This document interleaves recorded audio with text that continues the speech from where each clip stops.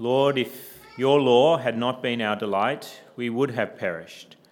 But Lord, we have trusted in your word and we have life.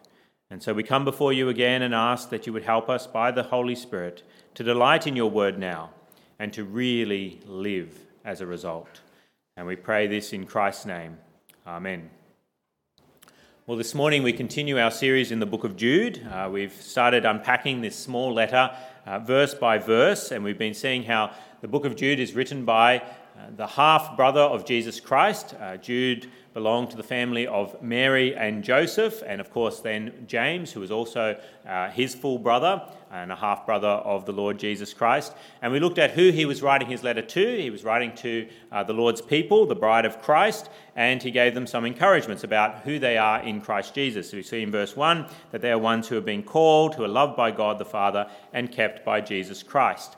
And then last week we looked at the purpose of the letter, why he was writing the letter, and we saw that in verse 3 he said he was going to write to this church and try and give them some encouragement about the salvation that they share, but then he felt that he had to actually write to them and encourage them to contend for the faith, that there was a problem within the church that he wanted them to make sure that they were contending for the Christian faith that has once for all been delivered to the saints. And so that's what we looked at in verse 3 last week. And so now we're up to verse 4, where he starts to speak more clearly about the problem that was going on in the church that he was writing to.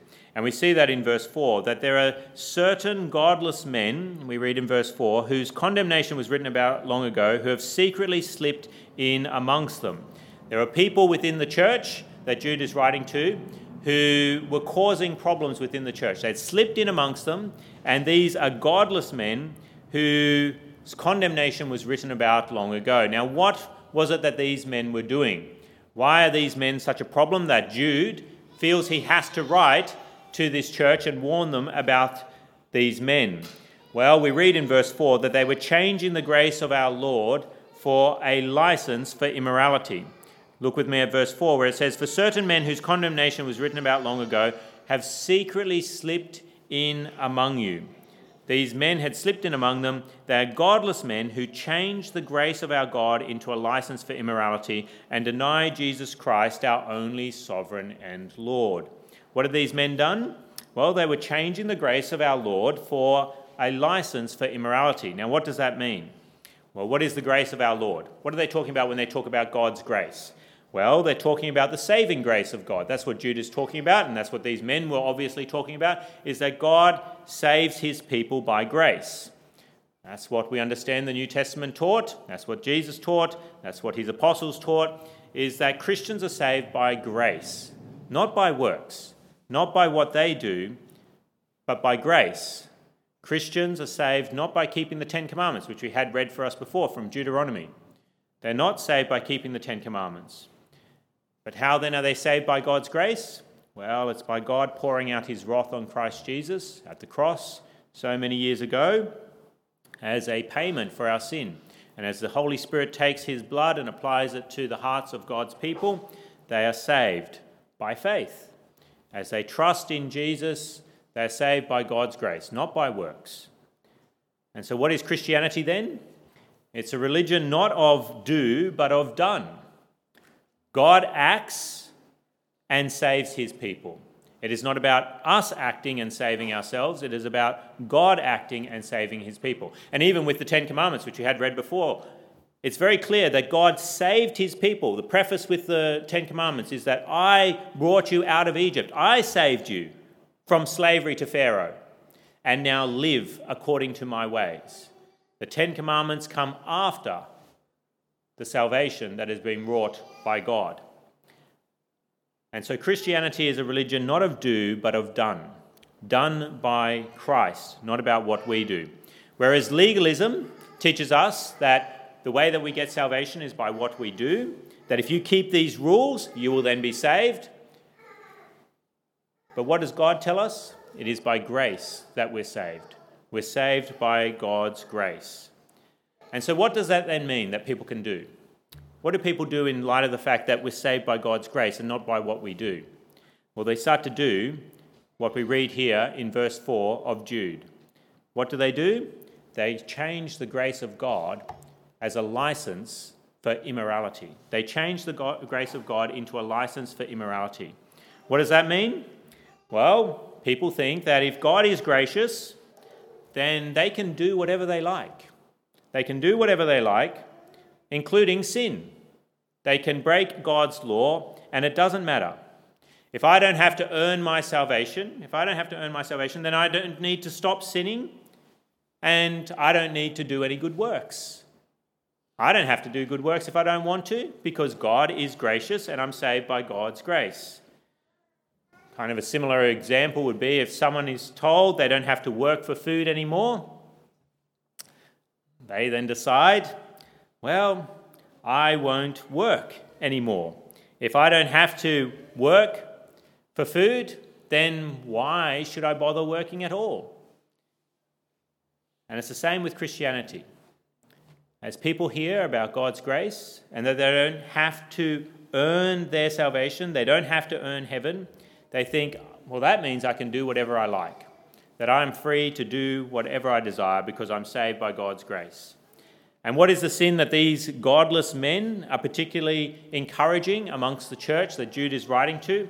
What is this sin that the godless teachers won't give up themselves and encourage others not to give up? Well, it's actually sexual immorality. We read in verse 4 that it says they are godless men who change the grace of our God into a license for immorality. And that word can actually be translated by other translations. It is translated by other translations as sensuality, promiscuity, licentiousness, lewdness. So it has a sexual overtone to it. And it's actually used by Peter in the book of 2 Peter, chapter 2, verse 7, to describe the people of Sodom and Gomorrah. And it describes them as filthy lives of lawless men. It's this idea of lawlessness, but with a sexual overtone. And what is sexual immorality then? What could be caught up as a sin that is amongst all these things that the godless men are encouraging?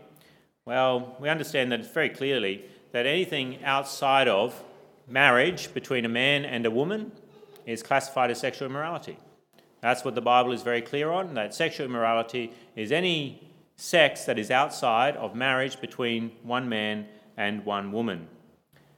And everybody knows that sexual immorality is wrong. Deep down they know. But what do people do? They try to justify it. They try to justify their sexual sin. What's a common way that people try to justify sexual sin today? Well, it's with the line, I was born this way. I was born that way. And so therefore, this is who I am, and I will naturally follow what I am, and I cannot change. That's one way that people try to justify their sexual sin. What's another way? What was the common way in the church that Jude was writing to? Well, it's by presuming God's grace. Presuming God's grace. They know that what they're doing is wrong, but they justify it by saying, well, I'm under God's grace, and so it's all okay. Now, was this a problem only in the church that Jude was writing to, in the early church? No, we see that this was a problem in other churches as well. And we see this very clearly in the writing that Paul gives us, the Apostle Paul gives, to the church in Rome. Paul raises this same idea of what we call antinomianism. Anti being against, law, nomos being law. Antinomianism, that we're actually anti-law. Paul raises the same sort of antinomianism that Jude opposes as well. Where do we see this? Well, in Romans chapter 6, verse 15, Paul says, what then, because of God's grace, shall we sin because we're not under law but under grace? Shall we sin because we're under law? Not under law but under grace?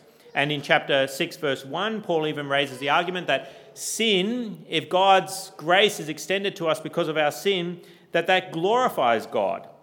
He says in chapter 6, verse 1, shall we go on sinning that grace may increase? God has opportunity to show more grace and to look more gracious and kind and compassionate if I keep on sinning. That's the argument that some people would raise. I should sin more so that God's grace is further shown. And another way that could be shown is by what he says in chapter 3, verse 5, where he talks about how God's holiness is shown greater by our sin as well. Chapter 3, verse 5 of Romans, Paul says, but if our unrighteousness brings out God's righteousness more clearly, what shall we say? That God is unjust in bringing his wrath on us? See the argument that he's making there? Well, he's proposing that people would make that as I show my unrighteousness, his righteousness is shown all the better. Just like you might have two children and one child is really naughty. What does that show? Well, the other child's maybe a fairly good child, but they seem even better in light of the unrighteousness of the other one.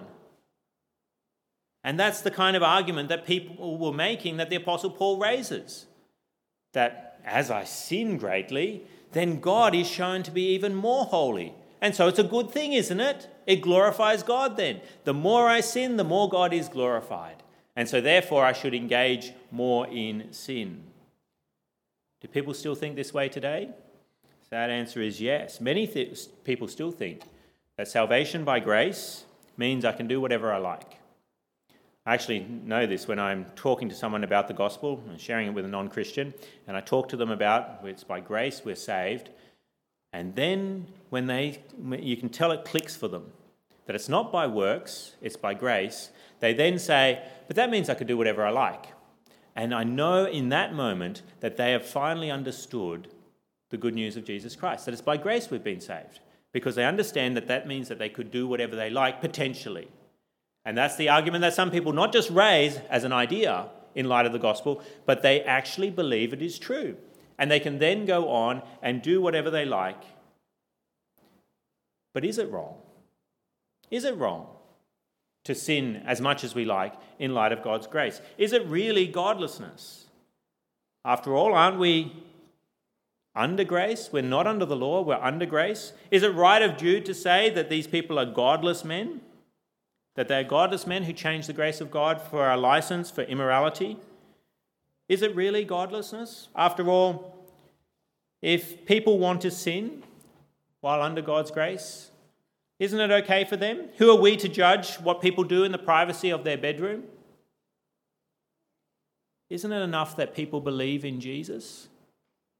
As long as they believe in Jesus. Isn't that all that we should be concerned about? Believing in Jesus and his grace.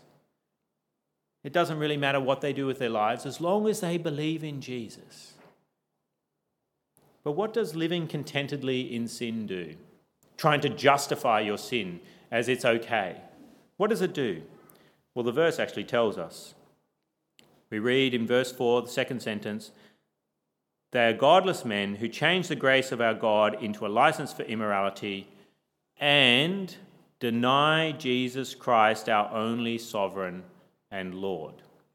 Now, some commentators look at that and say, okay, so they're exchanging the grace of God for a license for immorality, but they're also by their lips denying Jesus Christ as a sovereign and Lord. I don't think that's what is going on there. I think what Jude is saying is that by the way that they live, they are denying Jesus Christ, our only sovereign and Lord. Why? Well, sin denies that Jesus is the boss of our lives, despite what we may say. Yes, we're under grace, but the Bible teaches us very clearly that we're also under Christ's law. Not to be saved, but because we are his servants. We are saved to be his servants. But what do some people want? They want Jesus to save them from the consequences of their sin, but not from sin itself. They want Jesus as what? Their Saviour, but they don't want him as their Lord. And so they deny him as their sovereign and Lord. They want saving from the consequences of sin, the punishment of sin, but not from sin itself. They're quite happy with the sin. They just don't like the idea of a punishment for sin. And so they want Jesus as their Saviour, but not as their Lord. And why is that a problem? Well, if a servant doesn't obey his master, he is condemned. And he is shown not to be a servant of the master at all. If you continually go into work and don't do what your boss says, what do you show? You're not an employee of that boss. Despite what you may say, you're employed to work. And if you don't work, you're showing you're not an employee of that boss. And it's the same with Jesus Christ. Does Paul agree? Jude seems to think that these are godless men who deny by their actions the only sovereign and Lord, Jesus Christ. What about Paul? He raised the argument. What did he say in response to it? That We're not under law but under grace, so we can go on sinning. What did Paul say? Again and again in Romans he says, by no means. Every time he raises the issue, this idea of antinomianism, living in lives that are anti-law, he says, by no means, by no means, by no means. Why? Well, in chapter 6, verse 2 of Romans, he says, we died to sin, how can we live in it any longer? We died to sin, how can we live in it any longer? What does that mean? Well, Christians have died to sin. Believers have died to sin with Jesus at the cross by faith. When we died that day, we died to sin at the cross. Not just the consequences of sin, but to sin itself, so that we do not let sin reign in our bodies, is what Paul says in Romans chapter 6. Sin does not reign in the body of believers because they're dead to sin. They've died to sin. If people are truly repentant of their sins, truly repentant, they are opposed to sin, opposed to it, and are to live to serve God and not serve sin. Think of a throne. Think of who's on that throne. Is it sin that's on the throne, or is it God that's on the throne? Is it Jesus that's on the throne? For the Christian, Jesus is on the throne now. Sin has been taken off the throne and put to death. And Jesus now sits there instead. And so they live according to Jesus' ways. Ephesians 2 teaches this truth as well, teaches the pattern of the Christian experience so well. Turn with me now to Ephesians chapter 2, page 1156 of your church Bibles. 1156, classic passage teaching us what the Christian experience looks like from beginning to end. Ephesians chapter 2, reading from verse 1, page 1156. Ephesians chapter 2, reading from verse 1, where Paul says, as for you, you were dead in your transgressions and sins in which you used to live when you followed the ways of this world and of the ruler of the kingdom of the air, the spirit who is now at work in those who are disobedient. All of us also lived among them at one time, gratifying the cravings of our sinful nature and following its desires and thoughts. Like the rest, we were by nature objects of wrath. Here's a very good summary of human nature, of the state of humanity prior to Christ. We're all people who are dead in our sins, following Satan, following our sinful flesh, following the ways of the world. And because of that, we are by nature objects of God's wrath. We deserve God's punishment. But then marvelous truth in verse 4. But because of his great love for us, God who is rich in mercy, made us alive with Christ, even when we were dead in transgressions. It is by grace you have been saved. And God raised us up with Christ and seated us with him in the heavenly realms in Christ Jesus, in order that in the coming ages he might show the incomparable riches of his grace expressed in his kindness to us in Christ Jesus. For it is by grace you have been saved through faith, and this not from yourselves, it is a gift of God, not by works so that no one can boast. Very clear teaching that we're saved by grace, which is what I've been saying all along. One of the clearest examples of it in all of Scripture. Not by works so no one can boast. We're saved by grace. Oh, Joel, what about the works business? If we're saved by grace, can't we do what we like? Isn't that what Paul is teaching in Ephesians chapter 2? Well, what does he say in verse 10? Lots of people don't look at verse 10. For we are God's workmanship, created in Christ Jesus to do good works, which God prepared in advance for us to do. Why did God do all that work at the cross for us? Why are we God's workmanship? It's so we will do good works. He doesn't save us so we can do bad works. He saves us to do good works, which he has prepared in advance for us to do. Very clear that you cannot say, I am saved by God's grace so I can do whatever I like. No, you're saved by God's grace so you can do whatever he likes, not whatever you like. And this isn't the only passage in Scripture that speaks about this. Another clear example is from Jude's full brother, James. Turn with me to James chapter 2, page 1197. Page 1197, if you have a church Bible. James chapter 2, and we'll read from verse 14. So James and Jude would have grown up together with the Lord Jesus. Amazing to consider growing up with the Lord Jesus. Of course, James and Jude have Mary and Joseph as their parents, whereas Jesus only had Mary, and of course God the Father, by the mystery of the Holy Spirit's conception. But here in chapter 2, James, in verse 14, says, "What good is it, my brothers, if a man claims to have faith, but has no deeds? Can such faith save him? Suppose a brother or sister is without clothes and daily food. If one of you says to him, 'Go, I wish you well, keep warm and well fed,' but does nothing about his physical needs, what good is it? In the same way, faith by itself, if it is not accompanied by action, is dead. But someone will say, 'You have faith, I have deeds. Show me your faith without deeds, and I will show you my faith by what I do.' You believe that there is one God. Good. Even the demons believe that and shudder. How do you know that someone has faith?" He says, "I show it by my deeds." Demons have a faith, but it's not a saving faith. He continues in verse 20, "You foolish man, do you want evidence that faith without deeds is useless? Was not our ancestor Abraham considered righteous for what he did when he offered his son Isaac on the altar? You see that his faith and his actions were working together, and his faith was made complete by what he did. And the scripture was fulfilled that says, Abraham believed God and it was credited to him as righteousness, and he was called God's friend. You see that a person is justified by what he does and not by faith alone. In the same way was not even Rahab, the prostitute, considered righteous for what she did when she gave lodging to the spies and sent them off in a different direction. As the body without the spirit is dead, so faith without deeds is dead." Now, this is not James teaching justification by works, but he's saying that we're justified by faith, and the works that we have show that that faith is a true faith. And so in one sense, yes, you could say, as he says there, that he was justified by what he does and not by faith alone. Calvin has a very good comment on this, paraphrase it, that we're justified by faith alone, but the faith that justifies is never alone. It's always accompanied by works.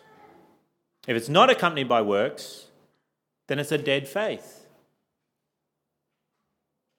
And what's that then mean? That you still stand in condemnation. If we claim to have faith in God, but let sin reign, be on the throne, contentedly let it be on the throne, because of grace, our faith is actually a dead faith. And if we have a dead faith, what does that mean? We're not under grace and we're not saved. We're still in condemnation. So what's the final conclusion on all of this? If Christ is not our Lord, he is not our Saviour, despite what we may claim. And when we think about it, blatant sin, unashamed sin, is an awful way to behave. What are such people like? These godless men that are spoken of in Jude. What are they like? Well, they're like a bride who presumes her husband's forgiveness for her adultery. What does she say? "I love you, honey, and I know that you don't like me sleeping around, but I know you'll forgive me. So I keep on doing it. I'm not going to stop because I know you'll forgive me. I can sleep around and you'll forgive me because that's your job at the end of the day. You love me. You always show grace to me. And so I can do whatever I like." If a bride does that, what's it mean? She's denying her husband as her Lord. She's denying her husband and is not his bride. She's showing it by her actions. She's not really married to him at all. If someone is sleeping around with whoever they like, they're showing that they're not connected to anyone, despite what they may want to claim. So where do you stand this morning? Are you content in sexual immorality because you presume God's grace? Are you content literally with people who are not your spouse, like those in the early church? Are you content literally in sleeping around because you presume God's grace? Or maybe you just fantasize about immoral sex and are content in that. Well, Jesus says that's sin too. He says in Matthew chapter 5, verse 28, "But I tell you that anyone who looks at a woman lustfully has already committed adultery with her in his heart." Well, maybe it's not sexual immorality that's a problem for you, but you are sleeping around metaphorically, unashamedly before Christ. What do I mean? Well, all sin is spiritual adultery. All sin is spiritual adultery. And this sin that's listed in Jude here, not listed, that's mentioned in Jude that these people were engaged in the early church there, it's actually listed with a whole bunch of other vices that are given in Galatians chapter 5, verse 19 to 21. In Galatians chapter 5, verse 19, it says, the acts of the sinful nature are obvious: sexual immorality, impurity, and debauchery, which is that same Greek word, that's immorality in Jude. So you've got sexual immorality, impurity, and debauchery, so sexual sin. But then, following that, we've got idolatry and witchcraft, hatred, discord, jealousy, fits of rage, selfish ambition, dissensions, factions, and envy, drunkenness, orgies, and the like. I warn you, as I did before, that those who live like this will not inherit the kingdom of God, is what Paul says. So it's not just sexual immorality. It's all these other things like hatred and discord and jealousy, selfish ambition, drunkenness, developing of factions. You say, but Joel, aren't we all guilty of such sins, even in this last week? Of selfish ambition, fits of rage, jealousy? Haven't we all been spiritual adulterers in the last week? But what's the difference between believers and unbelievers? What's the difference between the pagan and Christ's bride? The false bride, the pagan, thinks she has a marriage license so that she can do whatever she likes, sin as much as she likes. Whereas the true bride feels terrible about her sin, confesses her sin to her husband, and tries really hard not to sin. Tries really hard not to sin against her husband. How do we know that we're under grace? It's by grace, God's grace, by the power of the Spirit, restraining sin in our lives. Restraining sin in our lives so that sin is not allowed to reign in our bodies as it did before we were Christians. So which are you? Do you let sin reign in your life because you think God will just forgive you? Wake up if that is you. Why? You're not Christ's bride. You're a false bride, despite what you say. Which means what? You're not forgiven of your sins. And you will remain condemned and be placed in hell one day because of your rejection of God and his ways. What should you do? Repent. Turn from your sins. Truly come to Christ for grace. Ask Christ to kill the sin in you and not just the consequences of sin. Kill the sin in you. By the Spirit's power, have Jesus as your Saviour, but also as your Lord. Hunger for him to get rid of sin from your life altogether, not just the consequences of your sin. And why should you want that? So you avoid condemnation. That's what was said in Jude, that these men were condemned long ago, was spoken about long ago. Their condemnation is deserved. If you ask Jesus to be your Saviour and your Lord, and fall under his grace for your salvation, but also to restrain sin in your life, then you will start to really live with an eternal joy. The terrible thing is that sin offers pleasure to us, and we often feel a pleasure in that sin for a short time, but it never satisfies. Whereas killing sin and living for righteousness, doing the good works that were prepared in advance for you to do, that God saved you for, they give pleasure and joy that does satisfy. They may be hard to do, but they do give a joy that will flow over into eternity in heaven. So if you've been letting sin reign and saying, oh, God will just forgive, wake up, repent of your sins, and ask God to give his grace to you to save you from the judgment that you deserve, but also save you from sin itself. Now, if you have been in this last week struggling against sin, you've seen sin in your life, as we all, if we're honest, will admit, and we've struggled against it, but we didn't let it reign.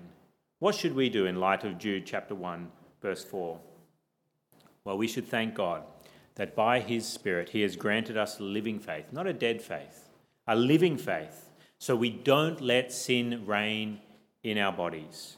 We should thank God for giving us faith so that we avoid two extremes. What extremes? Well, on one hand, legalism, that I can earn my salvation, but on the other extreme, that it doesn't matter what I do because I'm under God's grace. We've got law on this side and then anti-law on this side. Where are we meant to walk? In the middle, not deviating to the left or to the right. And if you have been struggling against sin this week, not letting it reign in your life, sit on the throne, then take heart and thank God for the faith that is keeping you in the middle. That God's grace, by the power of the Spirit, is keeping you from going to either side. And then what should you do as a result of recognizing that you have that true faith? Well, rejoice that then you are Christ's bride. It's shown by the way that you live. That he's not only your Saviour, but he's also your Lord and your husband. And will one day take you to be with him in glory itself. And what else should you do? You should thank God, but you should also keep fighting sin. Keep fighting sin. It keeps wanting to get back up on that throne. Keep pulling him back off the throne. And watch out for arguments that people will make to make you think that sin is okay, that you can treat it lightly. There are people in the early church who did. They slipped into the church and they started to pass around this idea that you can treat sin lightly and it doesn't matter because God's a forgiving God. He's compassionate and gracious and slow to anger and abounding in love, so it doesn't matter what you do. We've got to keep fighting such a voice. It can slip into a church and it can slip into our minds. And we can start to think that sin's not that serious after all, because we're saved by grace. Sin is always serious, and we should always be fighting against it. Why? So that we continue to rejoice in our God and the salvation that we have in him. And we continue to rejoice in doing what is good so that it really does satisfy the cravings of our souls for the happiness that we want. Let's come to God in prayer now. Let's speak to him. Heavenly Father, we praise you as the God of grace, but also the God of justice. We thank you for Christ's death that removes the consequences of sin, but also removes sin from reigning in us who believe. Lord, we ask that you would forgive us for the times that we presume your grace for our sin, and so we sin with a high hand. We sin blatantly before you. Oh Lord, we pray that you would cause distress in our souls about such sin, and that we would flee to Christ by the Spirit to put to death the sin that is within. Help us, O God, to be faithful brides and to struggle against sin and to enjoy glorifying you by living holy lives. And Lord, if there is anyone here this morning who is presuming your grace, strike fear into their hearts now. May they realize that their faith is a dead faith if it is not accompanied by works. And so, Lord, we pray that they would turn from their sin, ask you for grace to save them from their sin and the consequences of their sin, so that they know the joy of knowing you now and always. And we pray this in Christ's name. Amen.